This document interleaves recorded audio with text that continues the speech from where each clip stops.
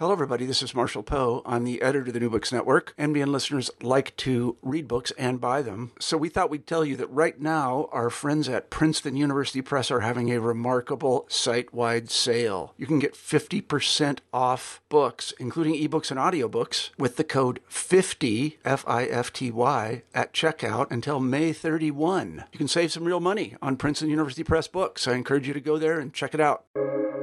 Welcome to the New Books Network. Hello, everyone, and thanks for joining us today. I'm Becky Strappel-Sovers, a host with the New Books Network, and today we're speaking with Rebecca Hardie, a medievalist working at the Free University in Berlin. We're talking about her forthcoming book, Æthelflæd, Lady of the Mercians, and Women in 10th Century England. And I'm pretty excited for this one today as someone who also works on early medieval England. So thanks so much for joining us, Rebecca. Thanks so much for having me here today. I'm really pleased to be here. Great. Can you just briefly tell us about the book? Sure. So this is a collection of essays that invites its reader to rediscover the legacy of Æthelflæd, Lady of the Mercians. And it fosters an interdisciplinary scholarly conversation that very much encourages multiple perspectives on history and opens the door to numerous ways of connecting with this rich historical period. So it's about Æthelflæd, who was more than a ruler. She was a visionary military leader, as she was a fiercely persuasive diplomat whose campaigns successfully expelled the Vikings out of the Midlands in England, fortified her kingdom, and then really forged the blueprint for the United Kingdoms of England. And as a result, she's been described as a warrior queen. She's also been described as Mother of the English. And yet her legacy has still not been the focus of any singular volume of essays. And so this publication really does redress a hiatus in scholarship of early medieval England. It notes that her story remains scattered across diverse historical sources and also singular studies, overshadowed by her male counterparts.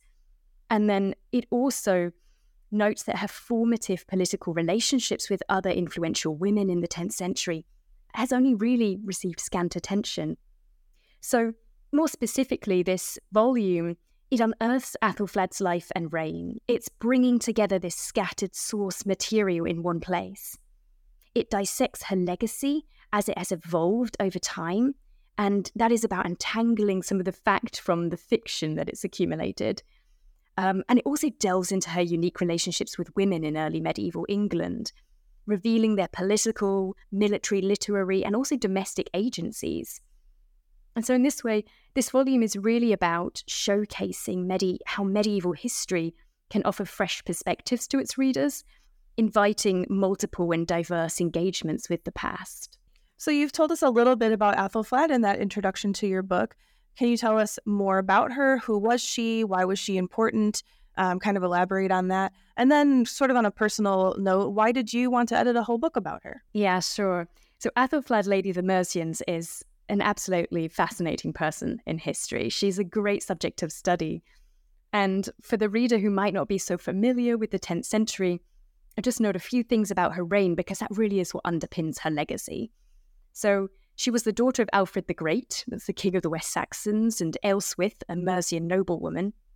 And she was their eldest child, born around the year 817. And descended from a line of Mercian noble women. She was probably brought up in the West Saxon court where her father ruled, but her return to the Mercian seat of power, that's her mother's seat if you like, occurred when she married Æthelred, and he was the ealdorman of the Mercians at that time. And that was the highest seat of office that you could have in Mercia, second only to Alfred's overlordship. And of course, this marriage between Æthelflæd and Æthelred was a strategic alliance. It was there to maintain a really strong political connection between Wessex and Mercia and maintain political stability, of course, in the region. And this is also the marriage that made Æthelflæd Lady of the Mercians, which is the title that we refer to her with now. And so Æthelflæd and Æthelred, they ruled together in Mercia until 911, at which point Æthelred dies and Æthelflæd becomes the sole leader of the Mercian people. It is possible that she was ruling alone for longer than that. So one historical source says Æthelred suffered from a prolonged illness before his death, and this could have been from a wound incurred on the battlefield, for instance, or any other cause. and that might have rendered him unfit for office. It is speculation, but at any point, when Æthelflæd becomes the sole leader, historical sources suggest that she was still very much accepted and celebrated as a leader of the Mercian people.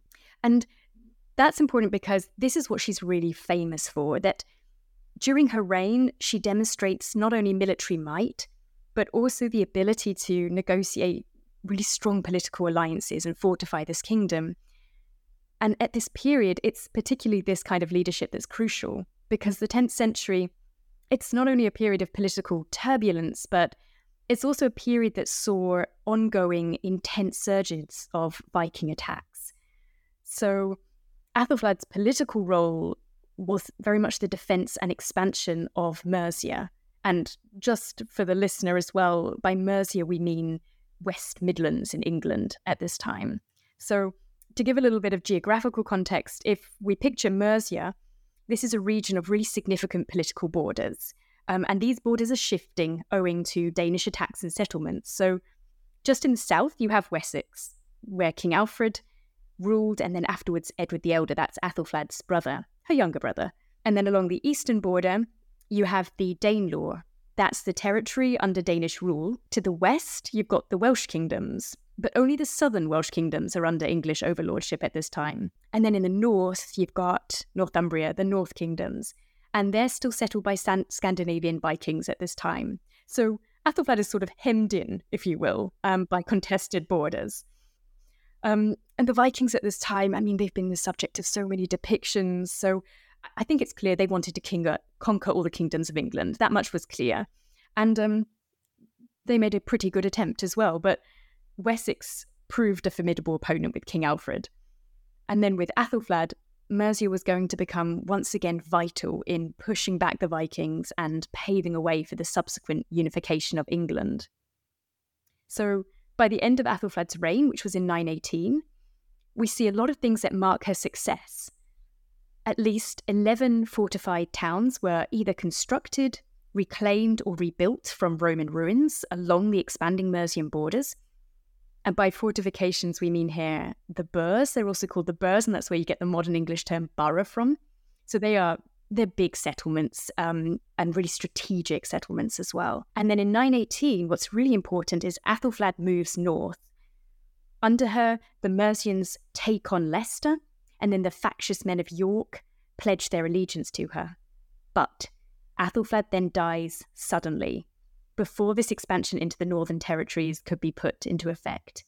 The cause of death is not known. It sounds a little suspicious to me. But anyway, in 918, so Æthelflæd dies, and then her daughter Ælfwine succeeded her mother and became effectively the second lady of the Mercians.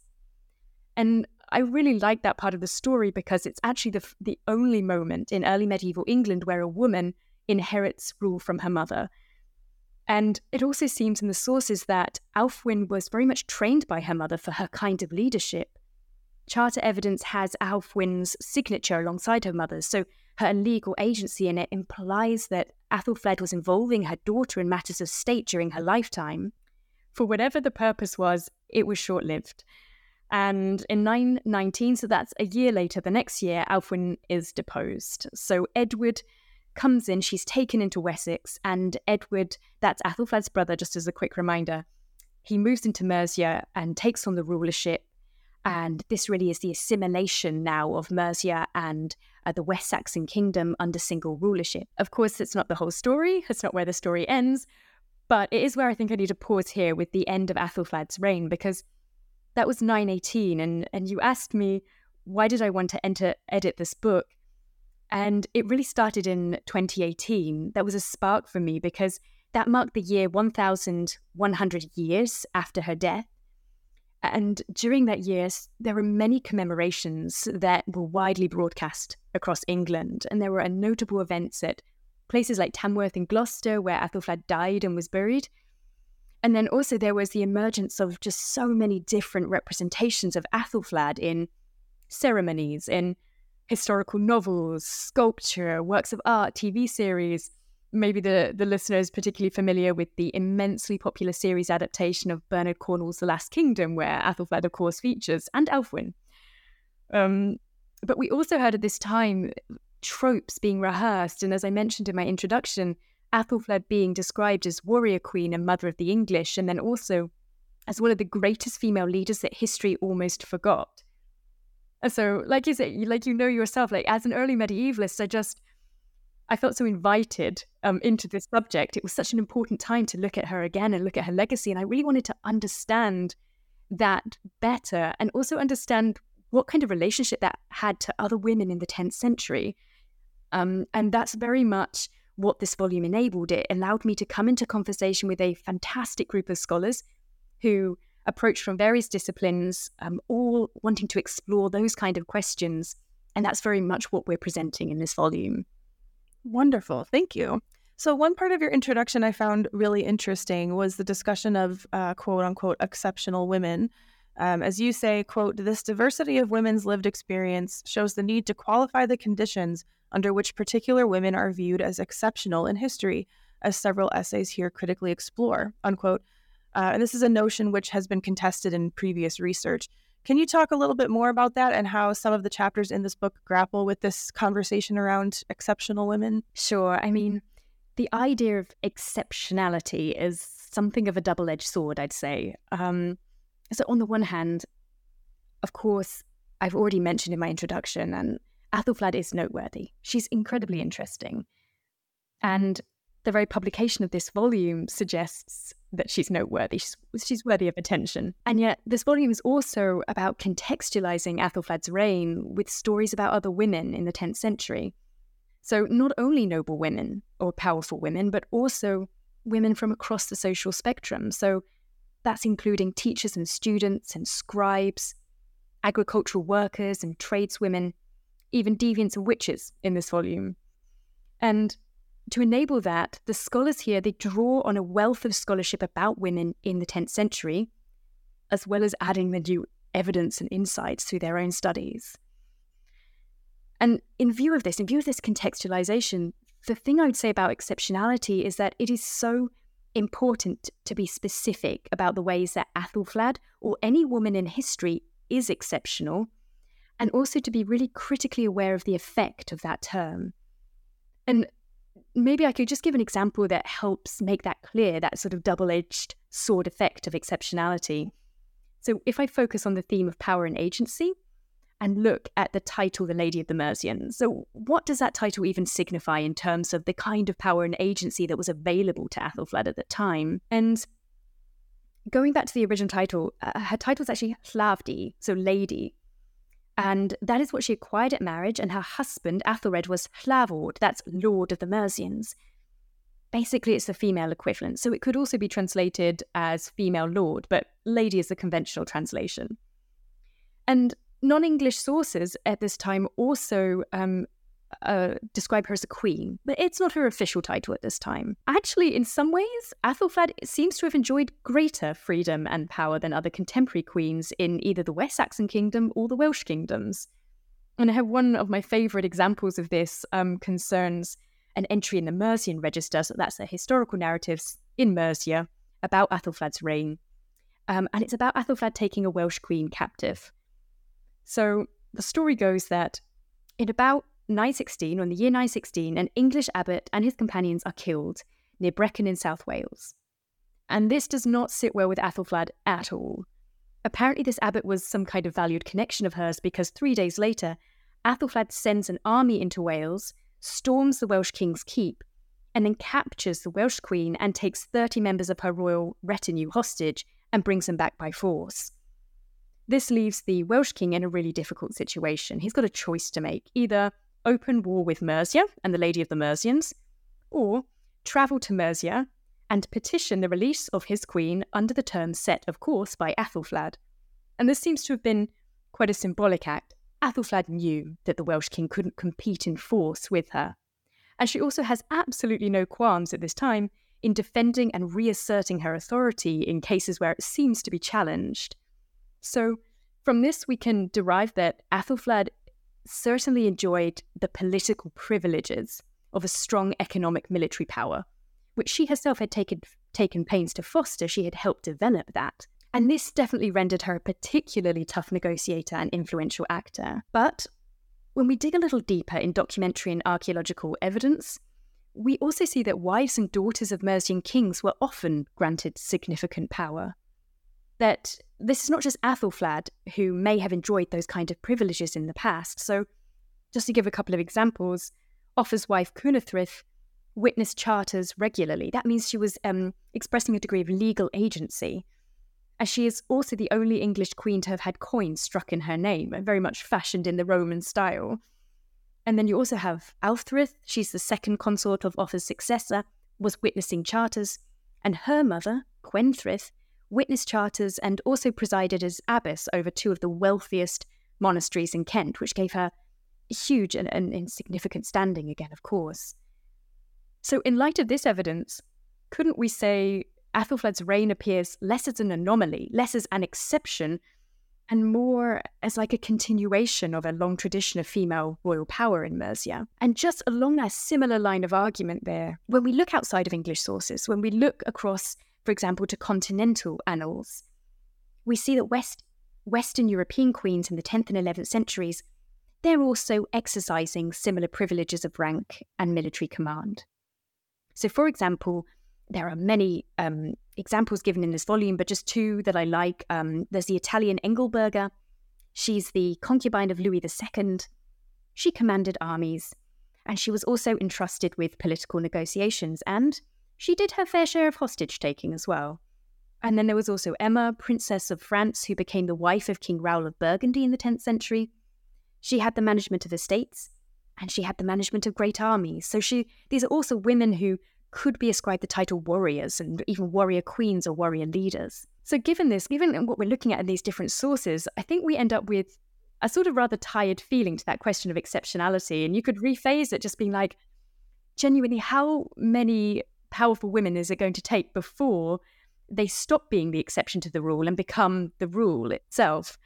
And certainly, of course, in saying that, not every person in the 10th century was born to royal power. So we are dealing with elite women here. But we have now gone beyond evidence in scholarship that women in history are exceptional when they hold power, position, and influence. And that does not make them exceptional, clearly. And you could even take it one step further and say, it appears that when Æthelflæd took on political and military responsibility as she did, when she was acting as a widowed woman in her rank, she was acting exactly as you would expect. The caution then is, we need to be critically aware, I think, of the assumptions that we are making about a period of history when we describe a woman in history as exceptional. And we also need to be really careful not to reinscribe accidentally old narratives of the unattainability of power and agency for all women when we do so. And so in that sense, it is the double-edged sword. And I suppose maybe the final point I'd want to make about that is just coming out of this as English and non-English sources from this period, including the Mercian annals, celebrate Æthelflæd's leadership. And that also, in a sense, is a privilege. It suggests that she was accepted, and we know that her campaigns were successful, that she was extremely good at what she did. And that's not true of all leaders. Not all leading women were successful in their campaigns. Not all leading men were successful in their campaigns. And not all of them enjoyed such a flattering report in historical writings. So, of course, depending on the political ideals of the writer, some royal women, including several of the people that I named above, they were castigated in the historical record. Here, they're described as Jezebels, and other things are ascribed to them. So we can still learn from those sources that these women held power and influence, but we also see that they were not treated favorably in the historical writings. So I think for me, that serves a reminder. If we say, okay, Æthelflæd was favorably received and appeared favorably in historical writings, and once again, exceptionality is in the eye of the beholder. Basically, it means that how we choose to remember and celebrate female leaders is what renders them exceptional in the first place. Yeah. Oh, that's such a fascinating concept and such a nuanced thing to think about. So thank you.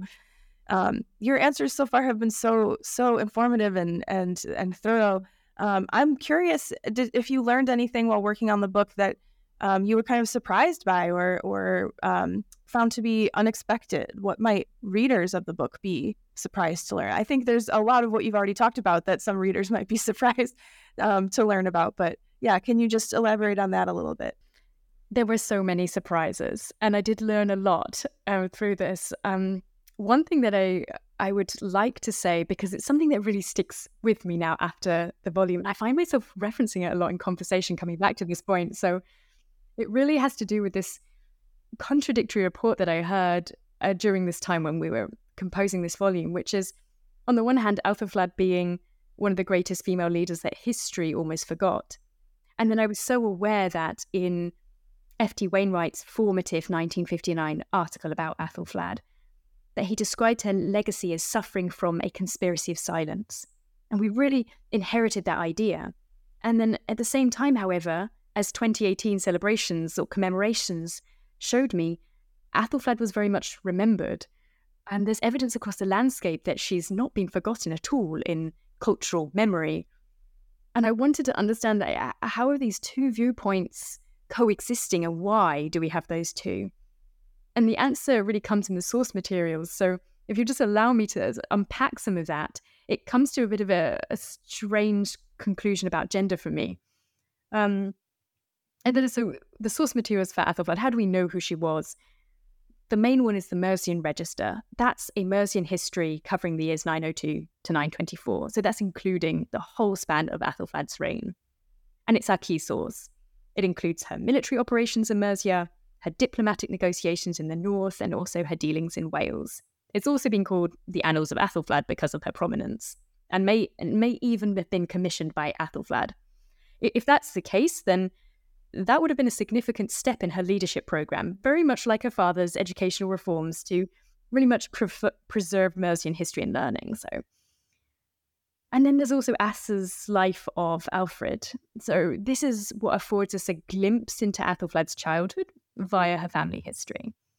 And Asse himself was a Welsh monk working at Alfred's West Saxon court, and he composed the account of Alfred's life in 893. So that's actually after Æthelflæd has moved into Mercia. And then there are also a number of wills and charters that bear her name, and other non-English sources where she's mentioned favourably as a queen, such as the Annals of Ulster, fragmentary Annals of Ireland, Annals of Wales, and so on. So, in other words, in summary, there are a number of sources that record Æthelflæd's life and reign, and many more besides that are offering us a really rich insight into her times and the significance of Mercia.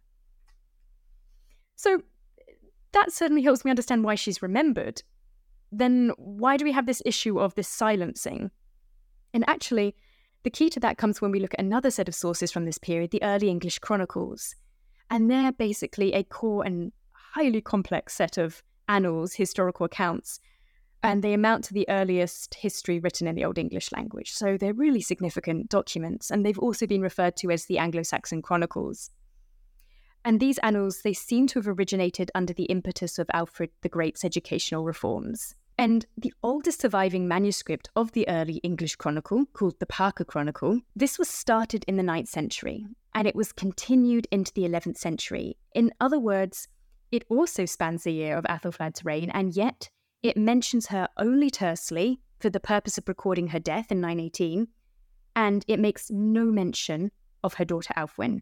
So just to quote that section in the annals for the listener, it says, Edward succeeded to all the lordship of the land of Mercia that had been given allegiance to Æthelflæd his sister, and all the people who had settled in Mercia, both Danish and English, submitted to him. That was good and easy, in other words. So that all seems to be working out quite nicely. The Parker Chronicle is effectively offering us a West Saxon version of history. And here we see its aim to promote the legitimacy of the line of West Saxon kings, including Edward, of course. And the idea that he was accepted by his subjects, that is a natural follow-on from Æthelflæd, and that the people of Mercia accepted him. The Mercian Register, on the other hand, so going back to those annals composed in Mercia, they actually give us a different idea and maybe a clue as to why Æthelflæd's reign might have been a little bit problematic. So for the entry in 919, the Mercian Register says, the daughter of Æthelred, Lord of the Mercians, was deprived of all authority in Mercia. She was taken into Wessex 3 weeks before Christmas. Her name was Alfwine. Now, I'm going to speculate here. I feel like we can detect something of a tone in that, maybe not an entirely approving one. But in any case, the entry does suggest that Ælfwine was accepted as the next Mercian ruler before Edward, possibly even elected by the Mercian people themselves. And it may have been the case that the Mercian court really approved of Ælfwine as a further symbol of Mercia's ability to rule itself as an independent kingdom, because it had been doing so under Æthelflæd so successfully, whereas Edward may not have been such a desirable leader, really, because that meant suddenly Mercia might be losing something of its independent political identity. So for a West Saxon version of history, Æthelflæd and Ælfwine's legacy may have been a really problematic symbol, a symbol of Mercia's power. And therefore, in order to suppress Mercian separatist sentiments, the West Saxon annals kept mention of Æthelflæd to the bare minimum and completely erased mention of Ælfwine and her succession to her mother's seat. So that's where we come back to this idea of the conspiracy of silence. It pertains to the West Saxon chronicles, but not to every early medieval historical narrative. And the West Saxon chronicles, of course, they're presenting a selective history. And of course, they're promoting the narrative of West Saxon legitimacy, according to which account Alfred, his son Edward, and then his son Athelstan feature as significant in the creation of a smooth arc of history, whilst the Mercian women, they quite simply found themselves at the wrong place at the wrong time. Was this an indictment of Æthelflæd's gender? No, not necessarily. And nor was it necessarily an indictment of her achievements. It was a political clash, and something that, for ideological reasons, the writer of the West Saxon Chronicles just couldn't afford to let slip. So that was the big surprise for me, and I found that quite a rewarding process of discovery to ask different questions about how gender is presented, or even how it seems to be castigated in the historical narrative when there may be so many more factors at work. For sure. It's just funny, at the beginning of that answer, you talked about how so many things in 2018, there was so much remembrance of Æthelflæd.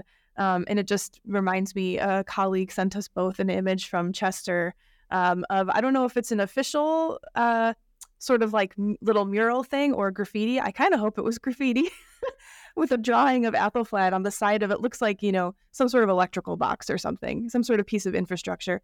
A painting of Æthelflæd, and it says like, and don't forget Æthelflæd. Exactly. Yes, I did. I did see that. I have to admit, I did laugh in that, and I still enjoy that she's mentioned.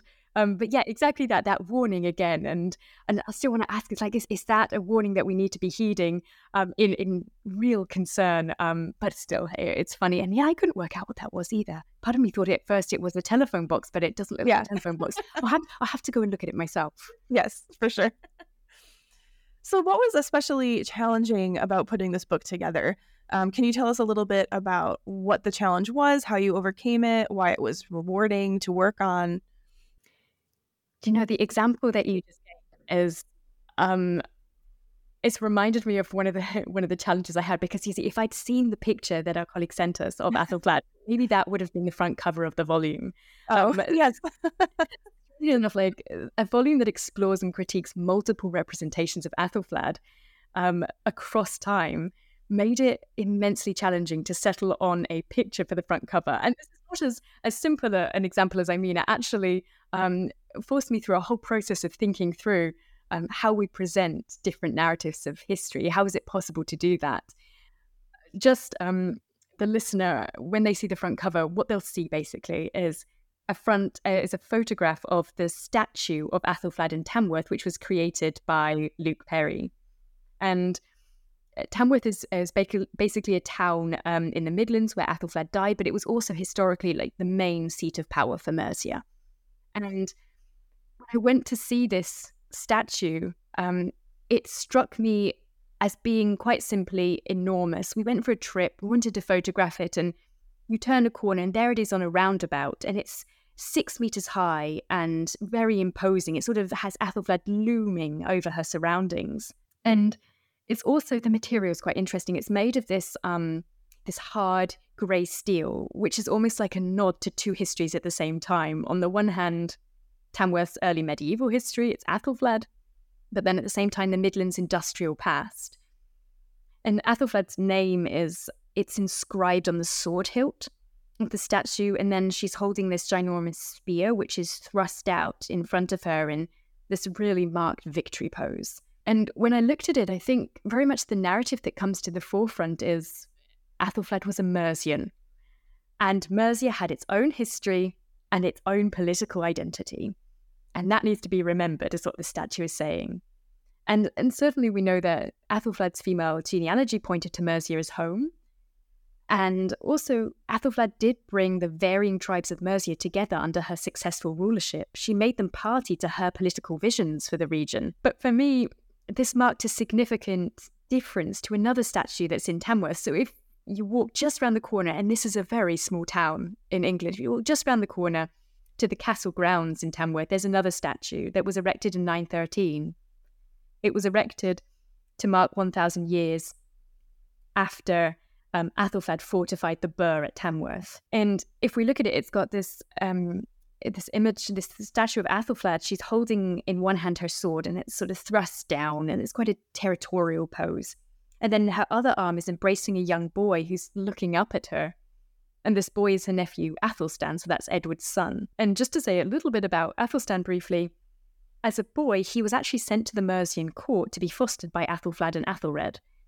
So there's a little bit of speculation around this. Why did they do that? Was it the plan devised between Æthelflæd and her brother Edward that Æthelstan would eventually rule Mercia and Wessex, or perhaps just Mercia?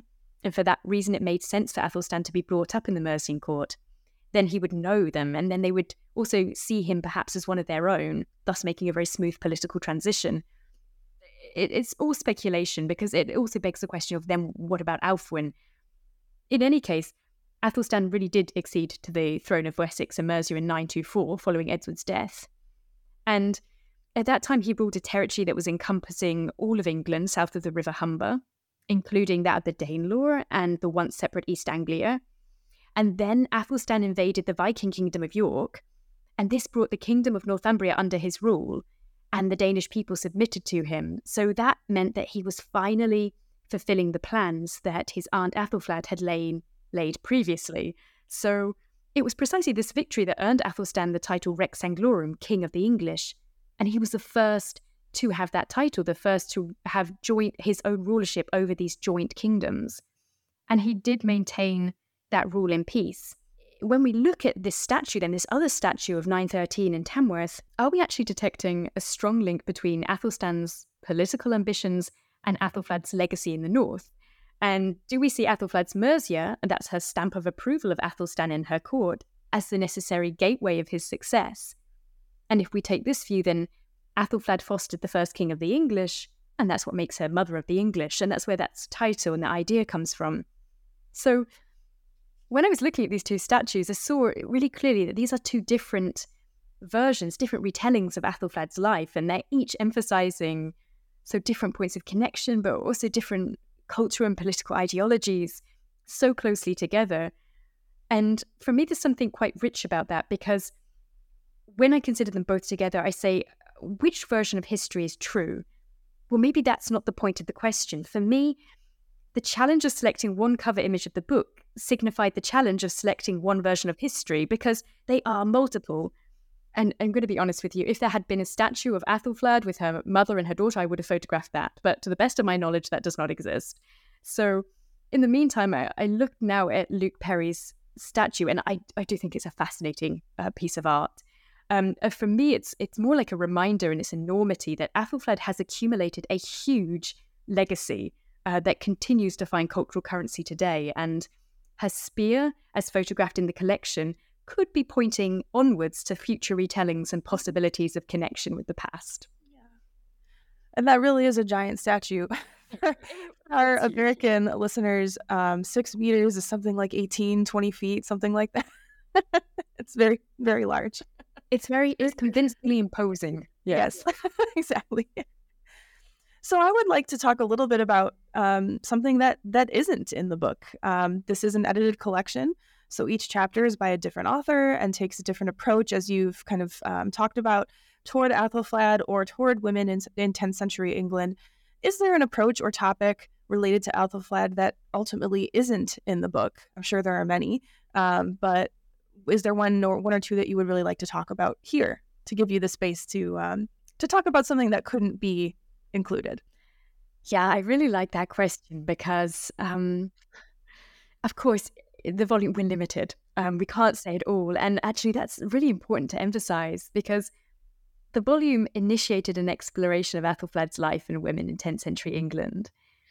But it's also really crucial to emphasize that there are still numerous avenues for further research and discussion. And the whole point of this volume was that it was intended to invite and hopefully inspire more perspectives. And also to emphasize that interpretations are multiple and that we expect there to be even more interpretations and perspectives that still need to be told. Maybe just to be helpful, I could give two examples where things are mentioned in the volume that I think could lead to really rich expansion. The first is the intersection of religion and politics in Æthelflæd's era. So this offers a really compelling area for deeper investigation at any rate. We've touched upon her patronage of religious institutions and her collaborations with bishops. So for example, Æthelflæd and Æthelred, they provided support and endowments to several monasteries, including the very famous Abbey of St. Oswald in Gloucester. And Æthelflæd also worked closely with bishops in her domain. It's speculated in this volume that the Bishop of Worcester may have had a hand in creating the Old English Mercian Annals, which provide this detailed account. And in the Annals, the chronicler writes a number of times that Æthelflæd had success because of God's help and by the grace of God. So there's still room to really delve more profoundly into the dynamics of faith, governance, patronage, and religious diversity during this period and what it signified. So I think the religious landscape of Æthelflæd's era provides fertile ground for scholarly exploration. But also there's a literary angle that sort of speaks again a little bit to my own personal interest that I think could be expanded upon. So Æthelflæd's potential association with the biblical Judith. This connection, it was first made by editors of the Old English poem Judith in the late 19th and early 20th centuries. And basically both Æthelflæd and Judith, they're widows. They're both leaders of people and they're both prepared to fight. They're both great warrior leaders effectively. And then also as possible connections between Æthelflæd and the historical figure of St. Helena, especially in light of the fact that there's a mention of the Feast of the Invention of the Cross by St. Helena in the Mercian Annals. And the Old English poem Eleanor, just like the Old English poem Judith, was composed around the time of Æthelflæd's life. Dating is a bit tricky, but it's around that time. So I definitely think it's worth exploring these literary historical connections because they can really help us to better understand how cultural and religious narratives are intersecting during this time. But in any case, this study, it's encouraging a broader conversation about many themes that are relevant at this time. So that includes not only gender, as we've mentioned, also race and cultural identity, religious identity in early medieval England, and of course the uses of historical narratives, the representations of Æthelflæd from the 10th century to the 21st century. And actually that's another area that would be a fascinating place for development because the volume does touch on these, but there are so many and we simply did not have space to discuss all of them in depth. So especially looking at some from the 19th century, I think would repay further study. But in essence, the volume is a starting point. It invites the readers to expand upon the themes, and really what I would want to encourage in that is that the readers allow their own research interests and their own pressing questions to shape future study. And so take this conversation in new, unexpected and exciting directions. And it is precisely that will actually contribute to our understanding of the complex range of issues that define the 10th century and beyond it, of course. Yes. Oh, that connection between Æthelflæd and Judith is so fascinating to me. I've written about Judith and now I'm, of course, blanking on the other, Juliana. Judith and Juliana in their Old English kind of saints' lives as I would argue, like really some of the only women in Old English literature that are personally and actively violent and are not castigated for it, but actually portrayed positively. And yeah, I hadn't made that connection between Æthelflæd and Judith yet. That's really fascinating. So Maybe I'll think about that some more. Yeah, absolutely. And thinking about women's proximity to violence, like you say, command and violence specifically, and whether that is positively or negatively depicted in narratives is fascinating. Well, great. I also like to ask authors what kind of courses. I mean, I think a lot of times some people tend to think about these monographs or edited collections, these scholarly books, as things that really only other scholars might read. But I really like to ask about how these books might be used in classrooms. What kind of courses do you think would benefit? And especially with an edited collection, it can be a little bit easier to use in a classroom since you could kind of excerpt specific chapters and articles from them. What kind of courses do you think would benefit from including this text in their reading lists? The first thing to point out with this volume is it's written by scholars working in diverse fields. So we have archaeology, we have history, cultural history, source studies, literary studies, feminism, art history. And so that does lend it to a range of courses. And there are a range of temporal perspectives in here, as well as comparative studies that open up the geographical lens. And that makes it relevant for courses. I mean, to name the most obvious one, first of all, is medieval history. So there could be courses on women in medieval British history, beyond borders, Æthelflæd and her influence, or even looking at the sources from this volume, medieval European history, so powerful women across medieval Europe in a comparative perspective. Or I would really like to see women in 10th century considered in a sort of global women's history, which is prescient at the moment. And that could be something like queens and matriarchs worldwide, situating Æthelflæd in a global perspective. And students would find like a rich amount of material for that kind of a course. But also in other fields of study, such as gender and feminist studies, this volume could fit well in a course that explored gender roles in the early medieval period, or even feminism across centuries. So how this period in English history it could be used to critically examine representations of women across time. And there could be focuses on women's agency, but also feminist icons. And Æthelflæd's complex legacy is an invitation to rethink how legacy form and what that has to do with the development of feminist narratives and perspectives across time. And then, of course, literary and cultural studies could find lots of material in this volume, especially courses that look at ruling women in literature. Let's say the good, the bad, and the fantastically notorious. It's all in there. And that also literary women in historical contexts. So really thinking about historical writing and narratives of women. Also the role that women are playing in commissioning and composing manuscripts and works of art. And there's material in here as well about female scribes and female teachers and the role of commissioning texts in education there. But also, like, taking a slightly different angle to that, I think that this volume really has something to say to courses that are about challenging national narratives. So looking at women's legacy in modern memory, but also in the modern imagination. And that sort of lends itself, I think, to a sort of political science angle, depending on where the course is emphasizing. But this volume also addresses the subject of queenship and power, so women's reign and political dynamics.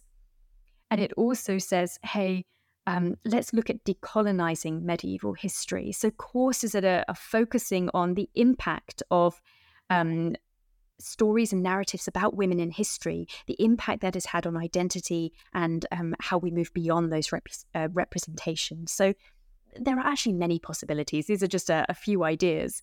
But in each of these cases that I've mentioned, I think for me, the thing that stands out with this volume is it can offer students a multidisciplinary view of women's lived experiences in early medieval England, and also bring about a focus on critical analysis and challenging these dominant narratives. And that's something that we definitely want to generate conversation about. Yeah, sounds like there's a ton of options. So those are all really great ideas to start with, and hopefully people can look at the book and come up with many more. So just before we end, this has been a really wonderful conversation. Just before we end, this book is coming out from Medieval Institute Publications, which their publications employ innovative and interdisciplinary approaches to what it has meant to be human throughout the ages. What does this book teach us about what it meant to be human in early medieval England, or perhaps what it means to be human now? This is such a rewarding focus because it takes so much historical detail and fact and really situates it in a much broader and relevant conversation. So I think I would like to highlight three. Obviously, there are lots of options here, but three ways that I think for me it makes me rethink the concept of humanity. Firstly, that humans are relational and that interpersonal relationships are important. So when I was studying for this volume, I was struck by how it showcased the complex web of kinship and alliances and friendships in a historical context. And during her career, Æthelflæd certainly had great skills in building, maintaining, and drawing on relationships and having a great effect through this relational aspect of her rule. And so at its core, it's a reminder to me that humans have a need for connection, support, and cooperation to achieve common goals. And communities and friendships, even in a political context, serve as essential sources of strength and resilience for humans. And then I think also how I'd put it is humans are hardwired for stories. We all are. And by studying representations and retellings of Æthelflæd and women in 10th century England, I think this volume really touches on that human inclination to remember significant events and remember significant people. And the stories that we then shape about the past, of course, play a really significant role in establishing not only a sense of individual identity, but also collective identity. And therefore, history and the study of history is so significant because it's speaking to an innate desire, if I can say that, an innate desire in humans to identify with others and so to belong, so to have that sense of belonging. And this volume certainly explores the various uses, and I should add the misuses, of course, of history across time. And so it's inviting readers to really reflect critically on history, on how history is retold in society and for what purposes. And then thirdly, this is a bit of an obvious point to make perhaps, because this is an academic collection of studies, but for me that just reminds me that also humans are curious. They have this desire to ask new questions about a range of subjects, and here we're asking new questions and inviting new questions about history and gender.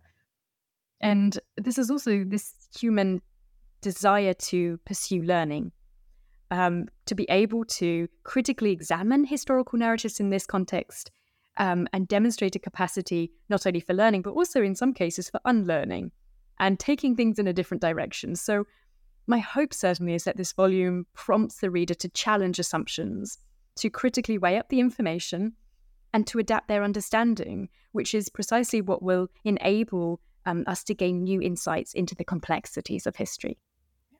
Awesome. Rethinking the concept of humanity, that's always my goal. So thanks for playing along. I really, really like asking that question. Yeah, it's a great question. Thanks. So thank you so much. This conversation has been so wonderful. I really hope our readers have enjoyed, or our listeners will enjoy it as much as I have. And just a reminder, we're speaking with Rebecca Hardie about her book, Æthelflæd, Lady of the Mercians and Women in 10th Century England, out from Medieval Institute Publications. Thank you so much, Rebecca. It was great to speak with you. Thanks so much. It's been a great conversation.